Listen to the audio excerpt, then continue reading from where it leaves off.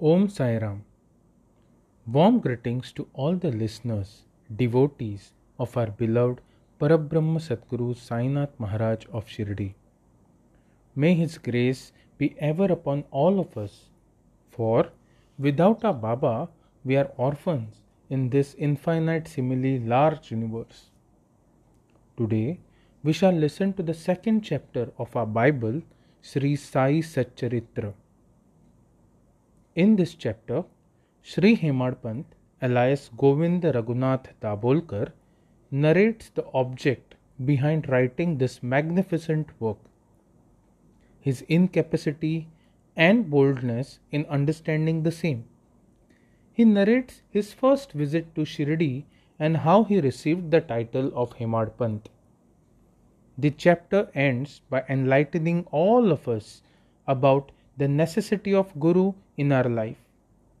I sincerely urge all the devotees to carefully listen and assimilate the teachings of Sainath Maharaj.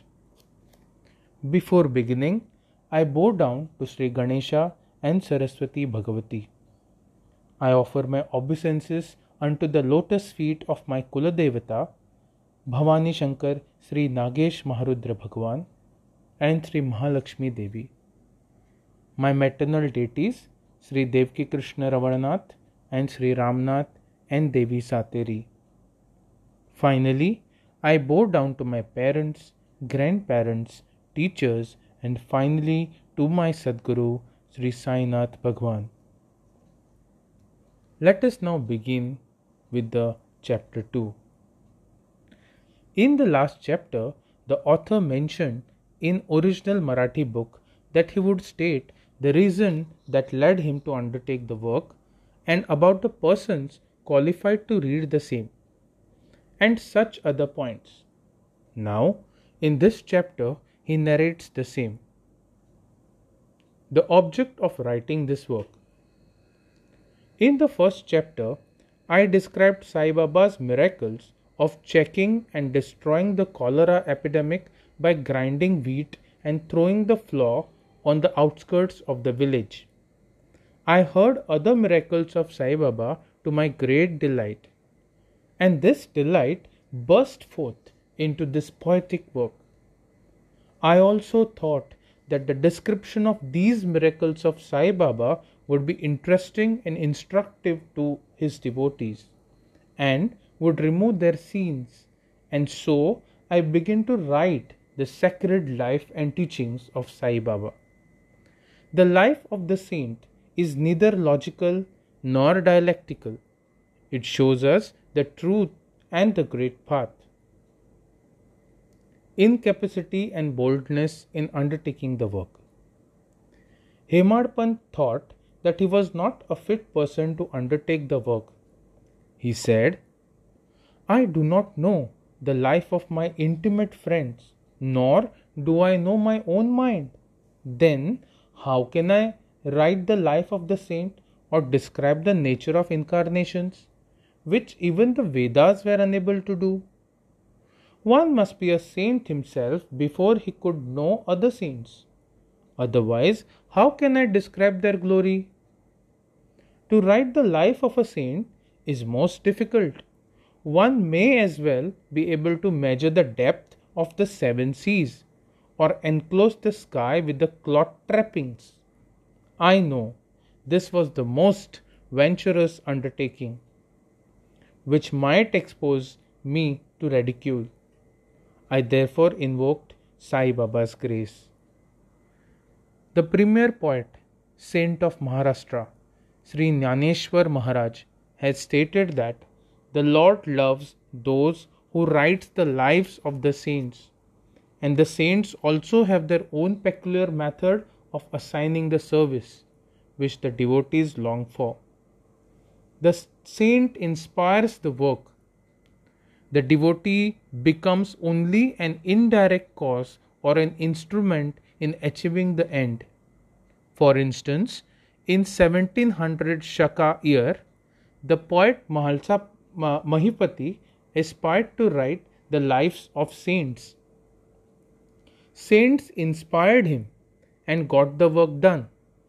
So also in 1800 Shaka year, Das Ganu's service was accepted. The former wrote 4 works: Bhakta Vijay, Sant Vijay, Bhakta Lilamrit and Sant Lilamrit, while the latter wrote 2, Bhakta Lilamrit and Sant Kathamrit, in which the lives of modern saints were described. In chapter 31, 32 and 33 of Bhakta Lilamrit and in chapter 57 of Santa Kathamrit, the life and teachings of Sai Baba are very well depicted. These have been separately published in Sai Leela magazine, number 11 and 12, volume 17. The readers are advised to read these chapters. So also, Sai Baba's wonderful Leelas are described by Mrs. Savitribai Raghunath Tendulkar of Bandra in a small book named Sri Sai Nath Bhajan Mala. Dasganu Maharaj also has composed various sweet poems on Sai Baba. A devotee named Amidas Bhavani Mehta has also published some stories of Sai Baba in Gujarati. Some numbers of Sainath Prabha, a magazine published by Dakshina Bhiksha Sanstha of Shirdi, are also published. Then the question of objection comes in that while so many work regarding Sai Baba are extant, why should this Satcharitra be written? And where is it necessary? What is its necessity? The answer is plain and simple. The life of Sai Baba is as wide and deep as the infinite ocean, and all can dive deep into the same and take out precious gems of knowledge and bhakti and distribute them among the aspiring people. The stories, parables, and teachings of Sai Baba are very wonderful. They will give peace and happiness to the people who are afflicted with sorrows and heavily loaded with miseries of this worldly existence, and also bestow knowledge and wisdom both in the worldly and in the spiritual domains. If these teachings of Sai Baba, which are as interesting and instructive as the Vedic lore, are listened to and meditated upon, the devotees will get what they long for, that is, union with Brahma, mastery in eightfold yoga, bliss of meditation, and etc. So I thought that I should call these stories together. That would be my best upasana. This collection would be the most delightful to those simple souls whose eyes were not blessed with Sai Baba's darshan. So I set about collecting Sai Baba's teachings and expressions, the outcome of his boundless self-realization. It was Sai Baba who inspired me in this matter. In fact, I surrendered my ego at his feet and thought that my path was clear and that he would make me quite happy here and in the next world. I could not myself ask Sai Baba to give me permission for this work. So I requested Mr. Madhavrao Deshpande alias Shama, Baba's most intimate devotee, to speak to him for me. He pleaded my cause and said to Sai Baba, "This Anna Sahib wishes to write your biography. Don't say that you are a poor fakir and there is no necessity to write it. But if you agree and help him, he will write, or rather, your grace will accomplish the work. Without your consent and blessing, nothing can be done successfully." When Sai Baba heard this request, he was moved and blessed me by giving me his Udi, sacred ash, and placing his boon bestowing hand on my head, and said, "Let him make a collection of stories and experiences. Keep notes and memos. I will help him. He is only an outward instrument. I should write my autobiography myself and satisfy the wishes of my devotees. He should get rid of his ego, surrender it at my feet. He who acts like this in life, him I help the most. What of my life stories? I serve him in his house in all possible ways. When his ego is completely annihilated and there is left no trace of it, I myself shall enter into him and shall myself write my own life. Hearing my stories and teachings will create faith in devotees. They will easily get self realization and bliss. Let there be no insistence on establishing one's own views, no attempt to refute others' opinions, no discussions of pros and cons of any subject. Significant and prophetic title. The word discussion put me in mind of my promise to explain the story of my getting the title of Hemad Pant, and now I begin to relate the same. I was on close friendly terms with Kakasaheb Dikshit and Nanasaheb Chandorkar. They pressed me to go to Shirdi and have Baba's darshan, and I promised them to do so. But something in meanwhile turned up which prevented me from going to Shirdi. The son of a friend of mine at Lonavala fell ill. My friend tried all possible means, physical as well as spiritual, but the fever would not abate. At length, he got his guru to sit by the bedside of his son, but this too was of no avail.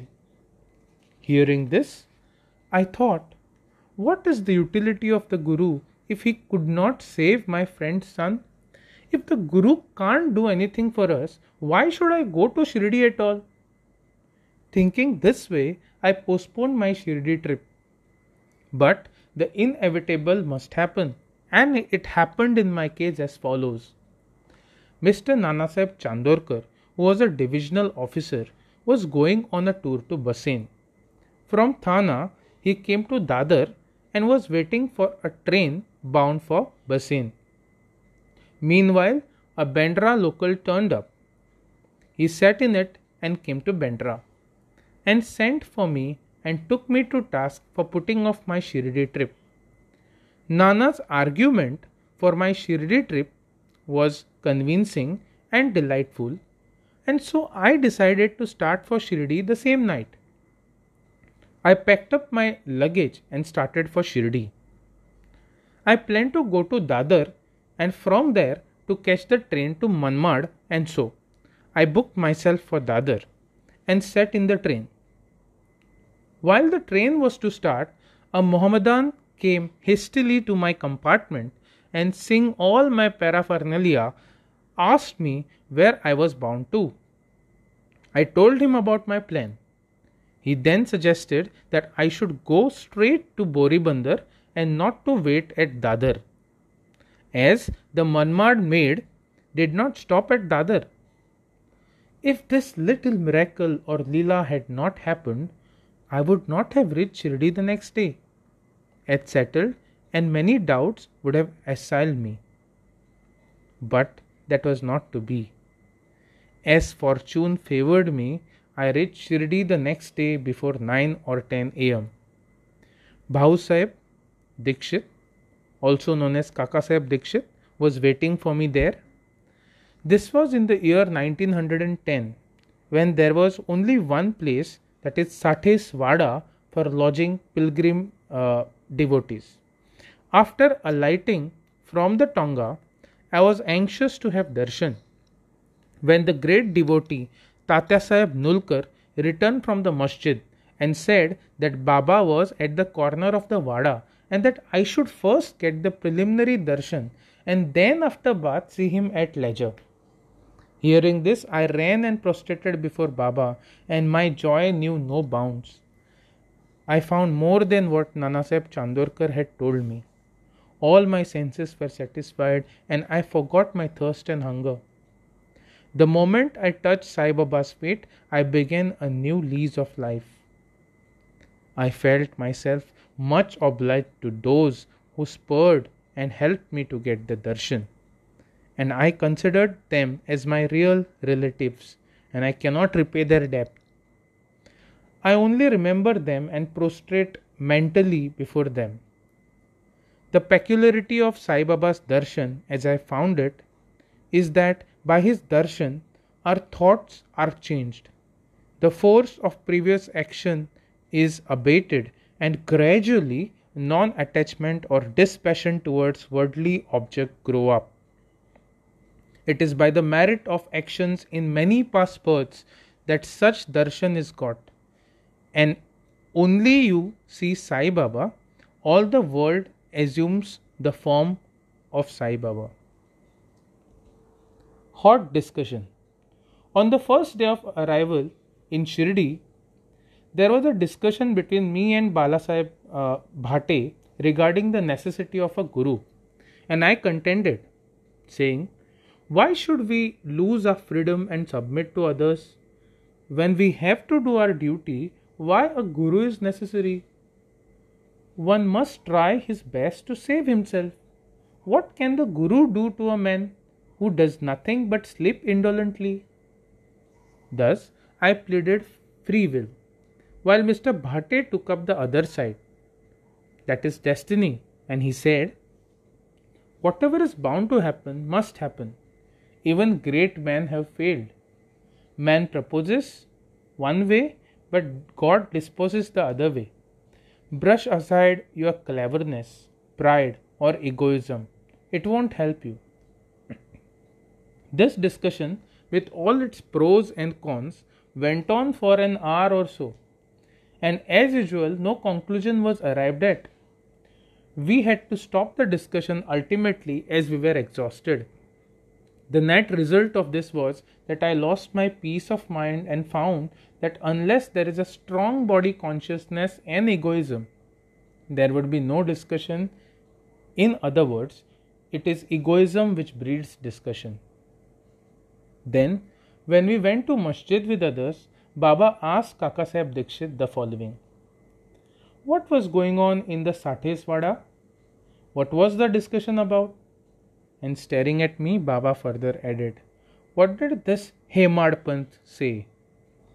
Hearing these words, I was much surprised.